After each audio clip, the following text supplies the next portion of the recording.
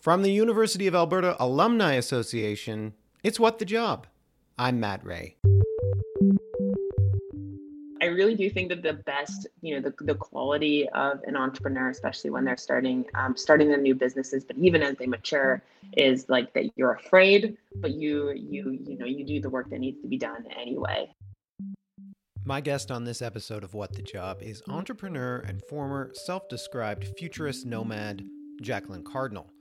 Along with her brother Hunter, Jacqueline is the co-founder of Neheyawin, an enterprise that provides Indigenous-based solutions for the improvement of diversity and inclusion in businesses, organizations, and institutions. I talk with Jacqueline about the lessons she's learned in her winding career journey, her fondness for words and philosophy, what it's like to run a business with her brother, and why heart work is key to her success.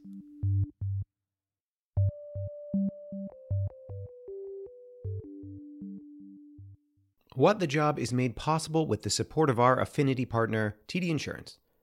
Did you know that through the TD Insurance Mellish Monix program, University of Alberta alumni are entitled to preferred rates on car, home, condo, and renter's insurance? Save even more by bundling your car and home insurance. To learn more about how you can save, please visit tdinsurance.com/UAlberta alumni. So what's your name and what's your job? My name is Jacqueline Cardinal, and I am the managing director at Neheyawin, and I'm also the VP brand at the Social Awareness Group. Can you tell me a bit about Neheyawin, and then maybe tell me a little bit about what your day-to-day looks like in your roles? Yeah, absolutely. So Neheyawin is a social storytelling and education enterprise, which offers sustainable, practical, Indigenous-based solutions for the improvement of diversity and inclusion for businesses and organizations across Turtle Island. So a lot of the work that I do on a day-to-day basis is essentially consulting work, meeting with clients, understanding their problems, and doing research, sometimes teaching. But really, trying to figure out how can we help Indigenous and non-Indigenous peoples really connect and again, working in these really important areas of diversity and inclusion. Obviously, in our current era is extremely important. So using and bringing the Indigenous lens that I have is kind of what I do. So I love it. I feel really, really lucky to kind of get out of bed and be able to do this work each day. And how did you get into this work? Where did it come from? That's a great question. I kind of fell into it. Yeah, after graduation, I actually moved to the United Kingdom and lived there for a couple years. Had a little bit of a winding path. I worked in marketing. I did some web development. That was actually how I got myself through my degree when I was going to the U of A. And just trying to figure out how could I get the nomad life, the kind of futurist nomad life where I could be a remote worker and go where I wanted and travel, and that was kind of the dream. And so once I achieved that, it was a little bit of a kind of a retrospective of, okay, it took me about 2 years to figure out how to be a nomad, and when I look back, I was kind of like, I really love the idea of figuring out how I could, have more impact in the work that I do. So, it was this question of, when I came back to Edmonton after being away, of connecting with actually my younger brother, who he himself was just finishing up his degree, and in acting. Actually, he took the BFA program at the U of A. And we both just, had a really frank and honest conversation while we were watching a lawn bowling game. Long story. Just kind of talking about, okay, we have this kind of, interesting mix of skill sets between us. Our family has this really long tradition of working in community and figuring out how to kind of help our communities, our Indigenous communities have, gain our rights back, make sure that they were entrenched in the Constitution back in the 60s and 70s.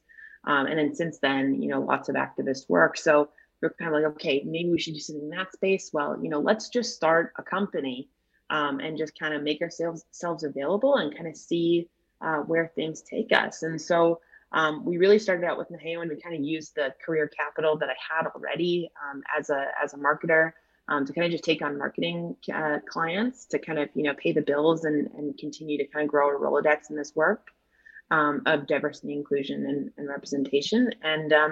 And yeah, and so it was, over time, it took about, once we had our kind of marketing clientele kind of nailed down, and we were servicing those clients, it took about a year for us to really transition fully from marketing to kind of doing the kind of education and storytelling work that we do now. So it was, over time, it kind of formulated into, a kind of a more targeted set of services that we provided, which really, again, kind of over time, we kind of figured it out as we went. And, I don't know that I would have had the ability to, even when we were starting Nahewen or when we were thinking about what kind of impact could we have in communities, what our work would look like. So it was a definite iterative process for us.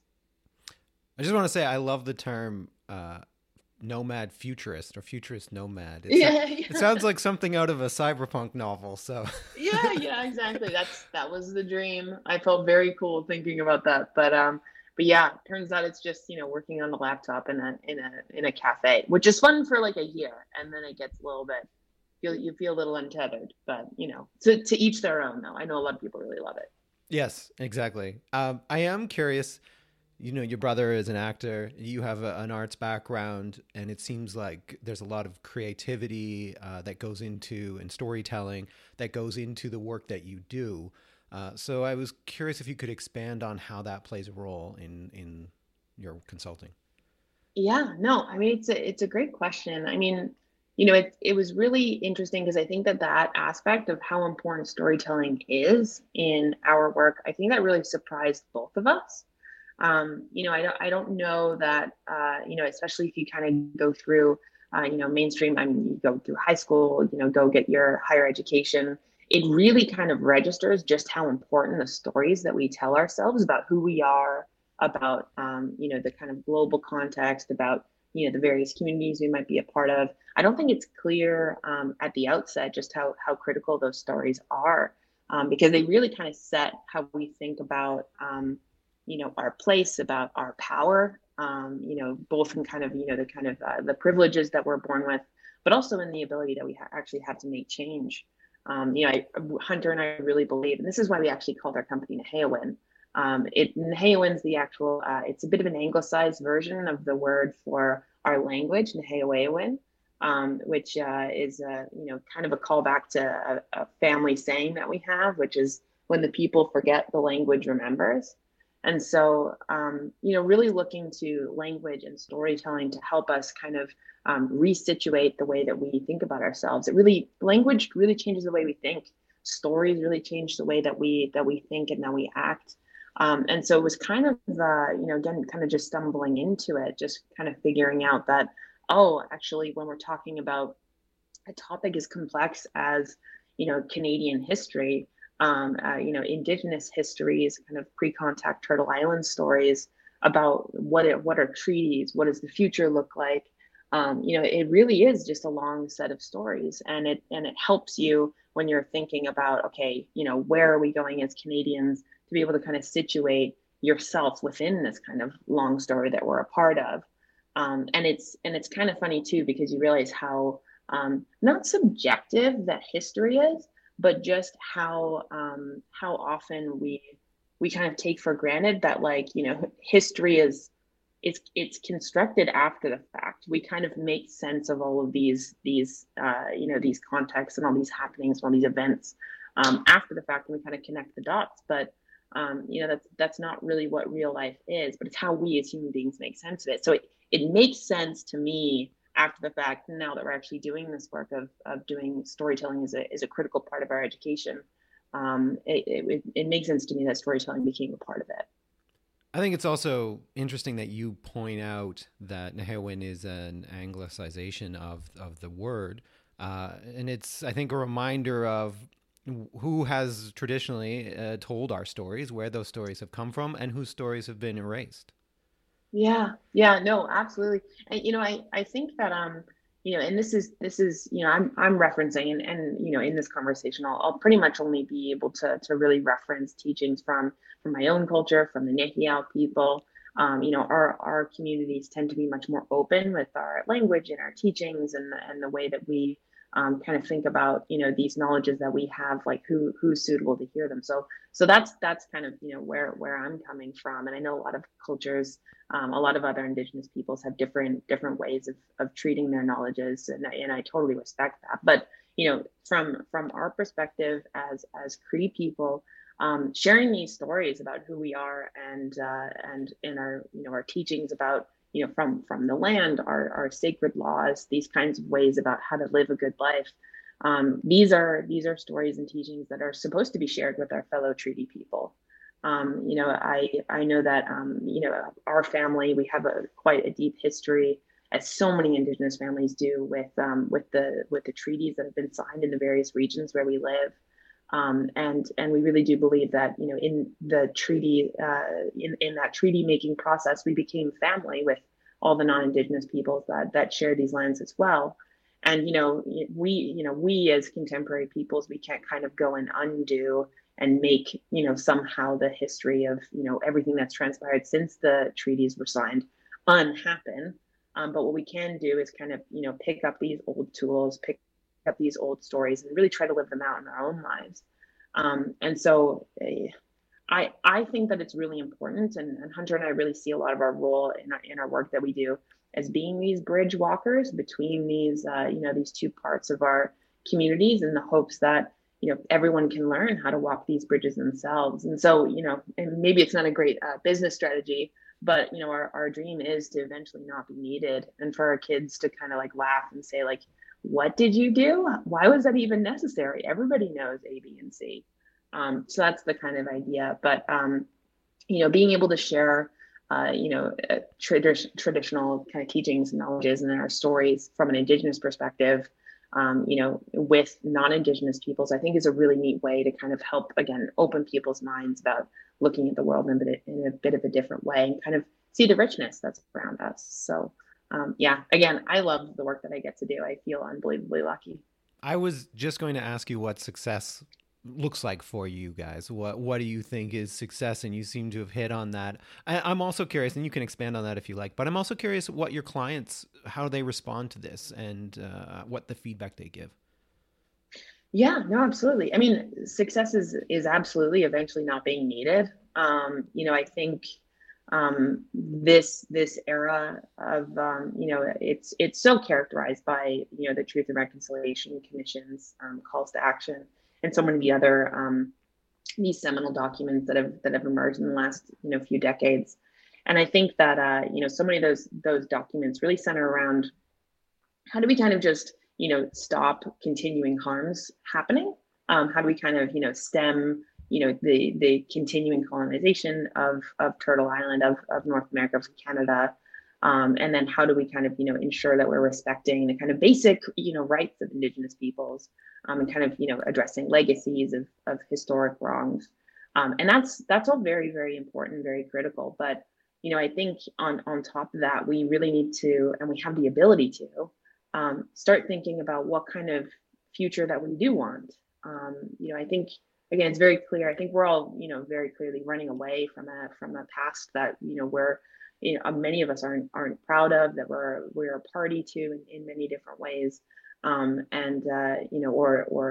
experience an enormous amount of pain and trauma from those histories. And that's it's important to define what you don't want any more of. But in terms of what we're running to, I don't know that that's something that we've really articulated as a set of communities that make up the fabric of Canada. And so, hopefully, this kind of as kind of sparking these conversations about, okay, if we're all treaty people, what does it actually look like in practice? And that does require this kind of looking forward into the future, and not seeing just a lack of pain, but actually like a future that we're really excited to meet. And so, that I think that can kind of lead into the kind of feedback that we've gotten from our clients, which is, primarily, and, maybe this is, and I know that not everybody will agree. I think there are a lot of other Indigenous folk in this space that, have a very different take on it. But I know for Hunter and I, we completely buy that, each and every person that we end up working with, that they really want to know what to do. There isn't really a need to kind of, quote unquote, hold people accountable, but rather kind of provide them tools to be able to do what they actually want to do. I think that we're in this really amazing kind of turning point in our histories, where non-Indigenous peoples especially really want to figure out how to right our relations, and just kind of realizing, looking around and saying like, oh, we don't have the tools to do so. And so much of our work is just about kind of empowering our settler allies to understand what we're talking about, what we mean, what Indigenous worldviews are, how to kind of get in order their own spaces so that it can be accessible for Indigenous peoples, or peoples of all different intersectionalities to kind of enter, but also where and how to support Indigenous peoples, and again, peoples of all different identities and heritages, to kind of do their own thing. I think that that's something that is a really exciting component of looking into the future, is not just how can we make things less racist or less systemically challenging for people, but actually how can we fully realize the diversities of all of the different communities that live here. And that makes me really, really excited to think about. Are you optimistic then about where the future can go? Absolutely. And that was actually one thing that Hunter and I promised ourselves, was that, if we started to get pessimistic, we'd stop, because I think that it's such an important part of this work, is that it really needs to come from this place of warmth and excitement about the future. And that's, again, something that we really try to cultivate. And, honestly, with the people that we get to work with the various clients we get to work with, but also when we get to interact with our communities through our public engagement processes, or even just kind of research, it's kind of hard to not be really positive about what the future does look like. I think that it is a place that I see is a place I'm just excited to go. I'm excited to live there. I'm excited for my kids to be there, because it really does feel like people are willing to kind of roll out their sleeves and do the work.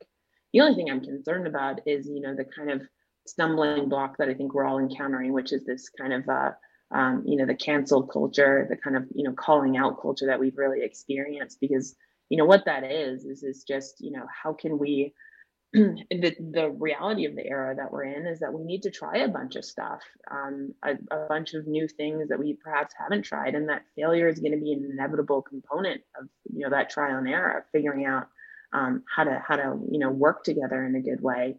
And we need to be able to mess up, and that doesn't mean letting anyone and everyone that ever does anything harmful back into a relationship without them needing to do any work. That's not what forgiveness is. But having avenues and processes so that there is always a door open for people that do err to kind of come back and try again. That's something that we really need to figure out. And that's what we have as Indigenous people. I'm looking at our communities and I'm saying, oh, hey, actually, we do have teachings to help with this kind of airing of grievances, of bringing people back into community. Teachings like Tatawau, which often is used to reference welcome if somebody's coming into a room. But what it really means is there is room for you, which I think is a really cool way to kind of recognize, again, the amount of power that each of us have in our communities to make space for one another. And I think we sometimes forget that, especially when we're feeling frightened, or when we're feeling like the future isn't a place of abundance. I absolutely love this focus on language and the real nitty gritty of language, and the sheer excitement you show about it. And I wonder how much does that go back at all to your experience as an art student? Oh, absolutely. I think that, especially when I had such a great time going through my degree, even just because I didn't have a very clear idea of exactly what I wanted to do after school. So, just kind of following my interests and, what got me really excited in class, and just kind of trusting that, the very Steve Jobsian kind of idea that, the dots will connect when you look back, really helped me kind of, not panic when I was kind of getting close to the end of my degree, and kind of thinking like, well, what kind of crazy program did I make for myself through selecting all these different classes? But, honestly, like all of the pieces that got me really excited that I ended up pursuing over time, that actually really helped me kind of maintain the curiosity that's so important in education and in your career after the fact as well, after you're done kind of school. I mean, it's a little bit of a, you're never really done learning, of course. You keep having to learn, and that's what I love the most about my program, was just kind of going through and again maintaining curiosity there at the center. But the language piece was so critical. I think it was my last semester, I took sociology of science, and it ended up being a very, very small seminar type class. And I completely fell in love with it. But it kind of helped me tie together all these kind of disparate threads that I'd picked up over my degree. And I was kind of like, oh, I wish that I knew that this even existed. But I've essentially spent since then kind of digging into that exact same kind of blending together different interests and seeing that that's actually a really great way to approach career and continuing learning. So but yeah, just being able to kind of read deeply, process things, and yeah, just be able to compare these learnings across the board it's been really helpful for my career. I always find when we chat with arts grads that there is, I mean, it seems almost universally there's a lot of anxiety for arts grads when they graduate, because it's not a vocational degree that's training you for a specific job, but rather equipping you with, you use tools a lot, giving you the tools that you might need for wherever you might go. I'm curious about, just to stick on the career path, what kind of skills from the jobs that you did, the odd jobs in your sort of futurist Mhm. nomad life, that you picked up from that have been most useful for you now? Oh gosh. The things that I felt were the most valuable, I mean, we're definitely just in like the confidence to be able to kind of figure stuff out. So I don't know if that's so much a skill as much as it is like, I was able to kind of wrap my head around all these different types of topics throughout my degree. And I feel like I now understand like, how to approach a new topic to learn about it. Learning how to learn was just so valuable for me during school as well. But yeah, so that was an important component. What else? I mean, just being able to write, being able to evaluate. I mean, especially in COVID times, even just being able to evaluate, the kind of news that's coming out. That's been really, really important for me. Time management was also really, really valuable. But to speak to the kind of the more generalist type of education that you get when you do have an arts degree, is you really start to see, especially after school, just how much specialization is, can be really valuable, but how unbelievably awesome it is to be able to be more of a generalist, to be able to make connections between domains, to be able to, I really the David Epstein idea of of having range, of being able to kind of especially as we're seeing kind of machine learning coming down professions, and artificial intelligence being on the horizon, wherever that may actually end up happening, is that this creativity about being able to generate new ideas and kind of remix new ideas as they come down, that's really going to be the differentiating factor. So I actually think art students are really well positioned for the future that is coming down the road, just because of how broad the skill sets that you get to develop are. I also want to talk a little bit about what it's like to launch a company, what kind of fears you Yeah. had, what kind of, especially with a sibling, because I have two brothers and I don't know if I could survive launching a company with them. Yeah, no, totally. I mean, it's definitely something. There was this wonderful interview that I remember listening to with I think it was Will Smith, and he was talking about like his kind of big differentiator, and a thing that he knows about himself that like doesn't make him nervous when he needs to compete with people, is that he'll be the one to die on the treadmill. If people are going to get in a treadmill beside him, he will outwork them. And I think that that's the kind of place that I kind of needed to get to, was just being okay with just getting in there and really doing the work, and not to kind of go too far into the kind of the kind of rise and grind lifestyle, because like I did find that while I really bought into that early, it's something that's not sustainable. So really taking care of yourself is important, but really seeing that like running a business and being an entrepreneur is very much a process of being really sometimes scared and not exactly knowing what's going to happen next, but being, knowing that you just need to meet that with, just having butt in seat time sometimes that you're, doing whatever that you're doing. But I mean, you said in your question too that like what fears did you have? I have fears still. I really do think that the best, the quality of an entrepreneur, especially when they're starting their new businesses, but even as they mature, is like that you're afraid, but you do the work that needs to be done anyway. So fear is such a part of it. But so that was an important piece. And honestly, like working with my brother has been like such a joy. I find that especially in the stressful times of building a business, sometimes it's really nice just to be able to like not have to kind of hold back when you're trying to figure stuff out. Sometimes it's okay to just kind of say what needs to be said, and your family, so it'll be fine. And so that's really nice. And it's also just good because in my previous work as a solopreneur, it can get kind of lonely. So having a really good partner and having it be your brother, having it be a sibling has just been really great. So I highly recommend it, honestly, especially if you have like a solid relationship and parents that are, willing to, kind of jump in and provide, being a sounding board as well is great. Yeah, oh, for sure. And you bring up the idea that you can speak your mind to a sibling, and that's so Yeah. true as well. I kind of wish he was here because I'm fascinated by how acting has helped him. I mean, Oh yeah. in the world of like marketing or communications or just talking to clients and things like that, I imagine lots of acting and preparation. So maybe that's another thing we do down the road. I don't know. For, and that's actually the thing that I think is his like main like real strength. And I can talk about how awesome Hunter is for like hours. So we can keep this in a tight container. But um no, but he's really, really wonderful at actually connecting with people.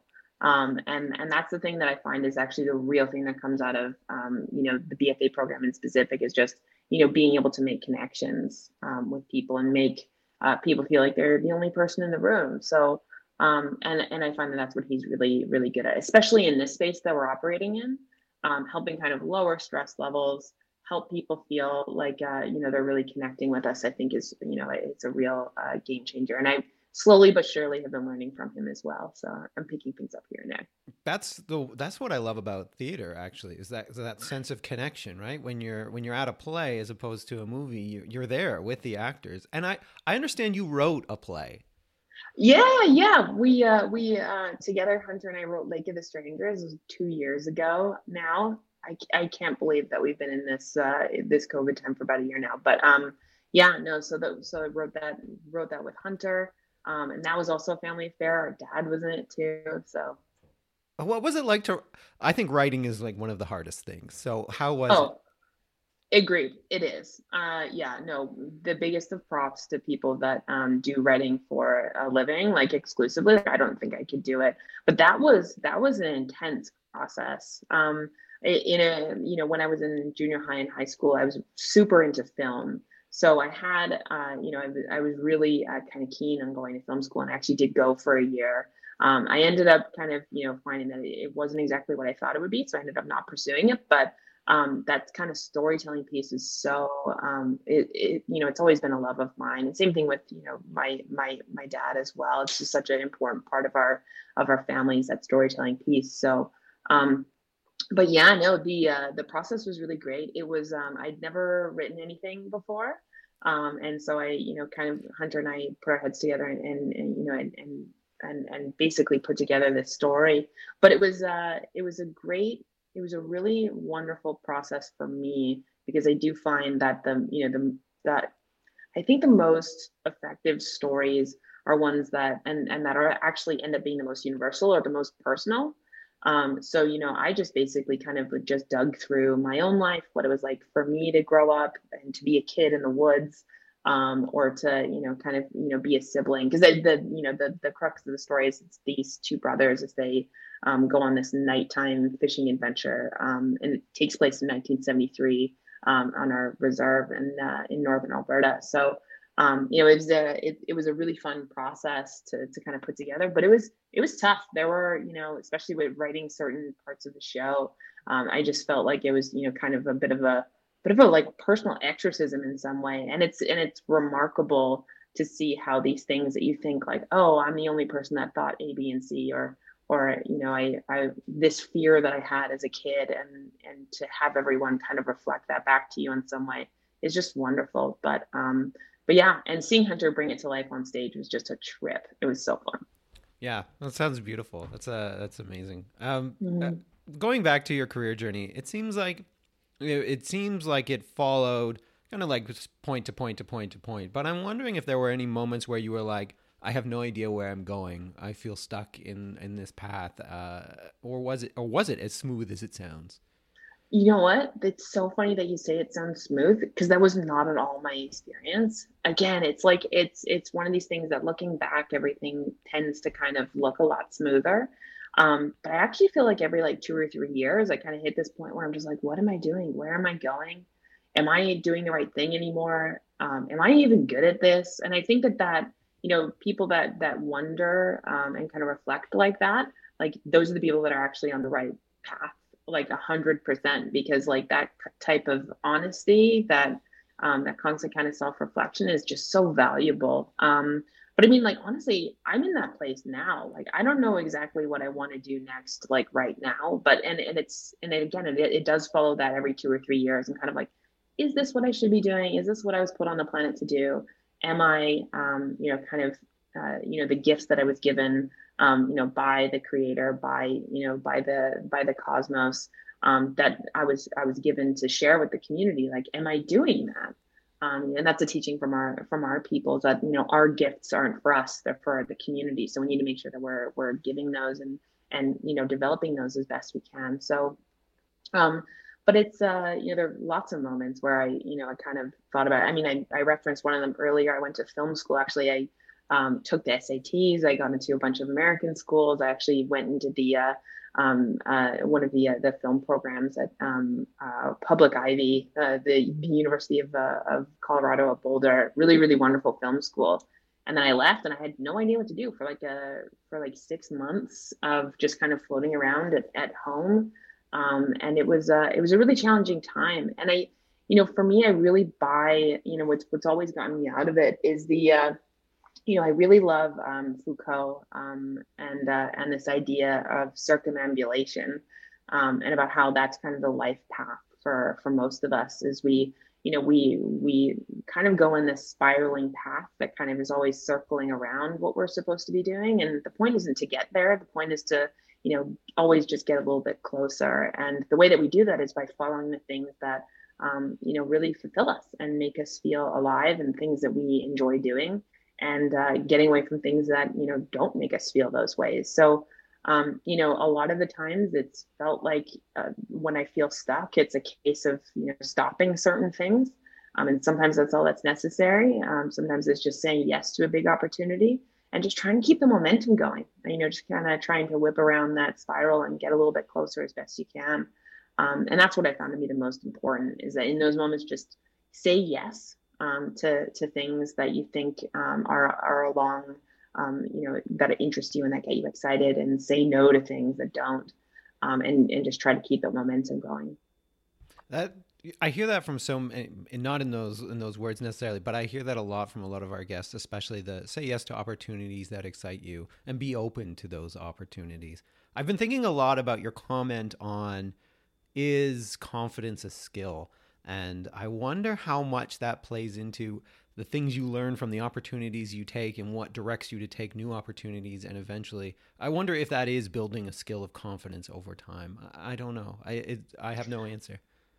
Yeah, no, I don't know either. I mean, if you figure it out, let me know. But I think it's is it a skill? Is it a habit? I kind of feel like at this point it's a habit of just betting on myself that I can figure it out. Mm-hmm. And that's that's the farthest I've been able to get with that idea. But yeah, no, the confidence to just kind of and trust. I don't know if it's faith, that things are going to work out, and that you've got a good head on your shoulders, and you can make it work. But or and that if things don't work out, that you can also handle that. Like, I got so much out of stoicism again around that time where I was deciding to not continue with film school, and doing that good logotherapy, that kind of looking at getting a little bit existential, but just really looking at, like, what's the worst case scenario. and like, oh, I won't die. Okay, then I can, then like, yeah, let's do it. Let's try it. You seem to be drawn to diverse philosophies, like different types of, you mentioned Foucault, now you're talking about Stoicism. Why are you so interested in that? I don't know. I think I was like 17 or 18 when I realized like I don't really need to figure out life because like what 80 billion people have lived to date. So like I can just build off of what they did, and all the thoughts that they've had and kind of pick and choose and test them out myself. So I love it. Yeah, no, Marcus Aurelius has gotten me through this pandemic for sure. I feel like I could talk to you about all kinds of topics forever, but we do need to keep it on careers. The last thing I want to talk to you about before we go into the lightning round is I always ask my guests if mentorship has played a role in their careers. What kind of people have helped them out, and have they been paying that forward? So I'll ask you as well. Yeah, no, that's a great question. I actually I've been thinking about this a lot recently. I've been really lucky to have friends that I think in retrospect I considered mentors. But I hadn't really intentionally cultivated mentors in the past. But I am now. So, and I'm already getting a lot out of it. Honestly, just the sanity checks that you can get from people that have seen it all has just been super fantastic, especially in the last like few months. Um, but no, I mean, like, and I try to make myself available whenever I can. I really buy that idea that you should seek to be the person you needed when you were younger.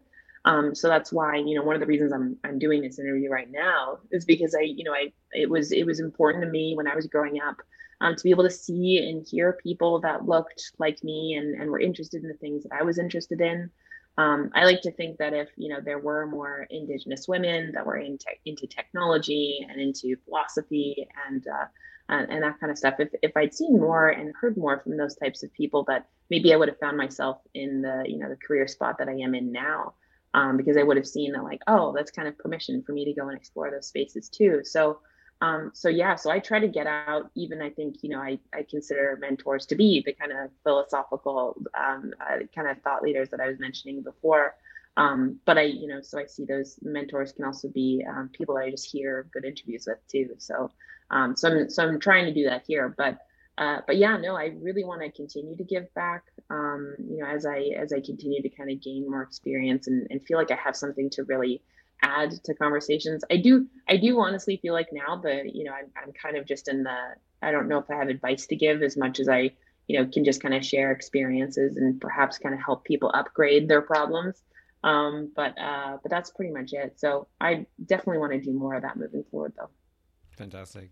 I think be the person you needed as a kid is fantastic advice and resonates so clearly. I remember we interviewed a few months ago an Asian Canadian who just talked about how when he was young there were so many jobs that he knew he could never be because he'd never seen anyone that looked like him in those jobs. And as a white male, that's so foreign to me. I just never really considered it that way. So I think there's still a long way to go and a lot to learn, but I'm glad we're making. Okay, so it's time for the lightning round, which is brought to you by our affinity partners, TD Insurance. I'm just going to ask you questions, and then the idea is you answer them as soon as it comes to your mind. You don't have to think too much about it. The first one we always ask is, have you ever been fired from a job? I haven't. And you know what? I've never had a job that it would like that I didn't like. I've never had a real job. So that's also another thing too. Maybe is interesting kind of tidbit. But no, never been fired, but I have lost clients that I learned so much from. So yes, I have. Failure's a very important and dear part of my process. When you were a kid, what did you want to be when you grew up? I wanted to be an astronaut and then I wanted to be a film director. And when you started university, what did you want to be? I had no idea. What No idea at all. What is something that you wish people understood about your job, or something that people often confuse about your job? Um, I think a lot of people think that my work is very cerebral and requires a lot of thinking and strategy. But I'd say about 90% of it is heart work. It is very much about trying to understand where people's hearts are and trying to move the heart because when you move the heart, you move the mind. So yeah, just how yeah, that hard work is 90% of what I do, I feel. What do you think you'd be doing if you weren't doing this job? Oh, that's a good one. I think about this all the time. Probably actually, I'd probably be either a chef or working in a kitchen somewhere. I really love cooking and doing that stuff. So, What's your favorite thing about your job? I mean, just the impact, just kind of, having getting the occasional email here and there, but like I really changed their mind about A, B, and C, or they have been able to share some teachings that we've given with their communities or with their kids. That's just the best. The last one, if you could go back to yourself when you were in university, is there any advice you'd give yourself? Just to say, just bet on yourself. You've got this. You can figure it out, and even if you can't figure it out, you can then figure that out. Have that skill or habit of confidence, and you'll be all right. Jacqueline, it's been an absolute pleasure talking to you. Thanks for giving us your time. Thank you. This was such a treat. Big thanks to our guest this episode, Jacqueline Cardinal, for coming on and talking about her career journey. And as always, a reminder that the best place for alumni to connect with other alumni about jobs, mentorship, or volunteer opportunities is the online platform Switchboard. It's free and you can try it out today at uab.ca/sboard. It's a great tool, no matter where you are in your career journey. That's it for this episode. For What the Job, I'm Matt Ray. Thanks for listening.